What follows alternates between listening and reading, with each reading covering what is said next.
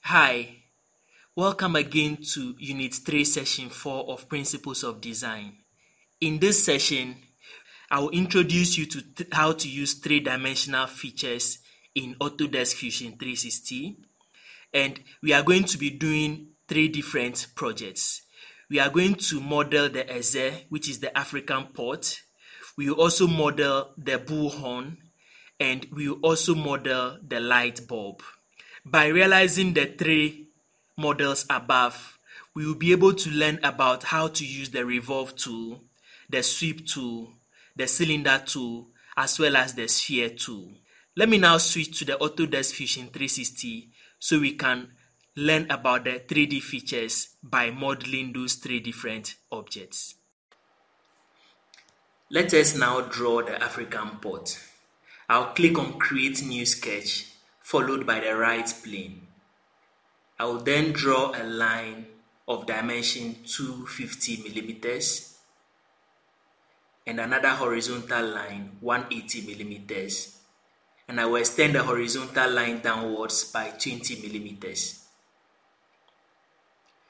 I will now use the spline tool to create the curved surface of the pot. So I'll first create the groove, followed by the belly of the pot. The goal is to revolve the belly of the pot around the first vertical line that I drew. You can adjust the curvature of the belly of the pot by clicking on the green lines on the curve. When you are done, click on Finish Sketch, and then we are now ready to revolve this shape around the axis.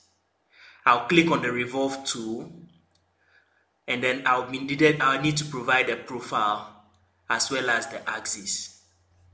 I also need to provide the angle of rotation. In my case, I selected 360 degrees. I now need to make the pot hollow. So I'll use the Shell tool, click on the top surface of the pot, and enter 3 millimeters as the thickness of the pot. So I've been able to create the cavity inside the pot. The next thing I will do is to change the appearance of the pot. The shortcut for appearance is pressing A on the keyboard, after which you'll be provided with a library of appearances to choose from. I'll choose the granite for the pot, and I'll select the granite blue pearl as the appearance. You notice the appearance of the pot has now changed. Let us now model the bullhorn. We'll begin by clicking on Create Sketch, followed by selecting the right plane. After which, we'll resize the grid and then select the Spline tool to use to draw the outline of the horn.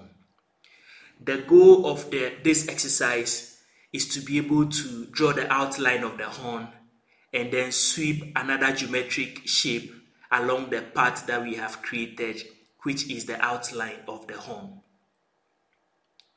When you're done, click on Finish Sketch and create a plane along a path. We will now click on Create Sketch, select the new plane that we have created, and draw a circle of diameter 40 millimeters. So at the end of the day, you have a circle that is perpendicular to the path that we have created. We are now ready to sweep the circle along the path. So we'll select the profile as the circle and the path as the spline that we have drawn. We now need to taper one end of the horn so one side is bigger than the other. So I'll change the taper angle from 0 to about 3 degrees to make one side bigger than the other. I'll now use the Shell tool to make inside the horn hollow. I'll choose a thickness of 6 millimeters and press on OK. We are now ready to change the appearance of the horn from a generic ash looking object to a reddish brown horn like object. So I'll press on A on the keyboard to activate the library of appearances. I'll then choose the leather and then choose the red option that is over there and drag it onto the horn. This is the final result of all the operations that we have done. So we've been able to use the sweep 3D option to create the horn. Let us now move on to modeling the LED bulb. I'll begin by clicking on Create Sketch, followed by the bottom plane. And then I'll draw a cylinder of dimensions 30 millimeters in diameter and a height of 40 millimeters.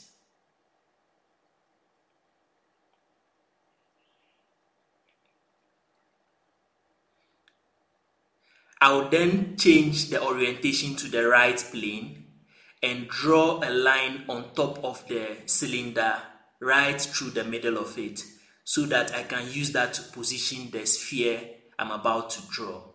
Make the dimension of the line 20 millimeters. You may need to change the line from an actual solid line to a construction line by editing the sketch and changing it to a construction line so it doesn't appear in the final sketch. I'll then click on Create, followed by Sphere, and then I'll click at the point on top of the line I have just drawn. And I'll use the dimension 61 millimeters. And I'll change the operation from cut to a join operation.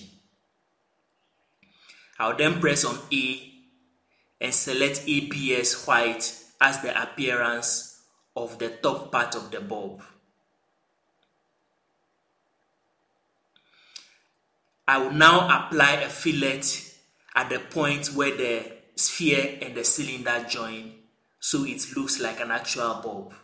So I'll select that joint and apply a fillet of 45 millimeters over there. I'll then rotate the bulb and apply another fillet of dimension 4 millimeters to the base of the bulb. I'll then click on Create and draw another cylinder of diameter 22 millimeters and height 15 millimeters. I'll change the 15 millimeters to -15 so it goes in the opposite direction. I'll now create a thread on the new cylinder so that we can be able to fit our bulb into the holder. I'll do that by clicking on Create, followed by Thread, and then I'll select the surface of the last cylinder I created, and then I'll take on the modeled box and select the ANSI metric M profile. I will now untick the full length option and create an offset of 3 millimeters before the thread comes in and press on OK. I will now apply a chamfer to the end of the cylinder so it's able to get into the holder properly. The dimensions of the chamfer is 5 millimeters. I will then rotate the bulb and draw another cylinder at the base, which will be the terminal that the electrical connection will go into the bulb from. The diameter of that cylinder is going to be 10 millimeters and the height to be 4 millimeters. I will then use the chamfer tool again to chamfer the new cylinder to a dimension of 4 millimeters to create the terminal. So the end result is the LED bulb on your screen.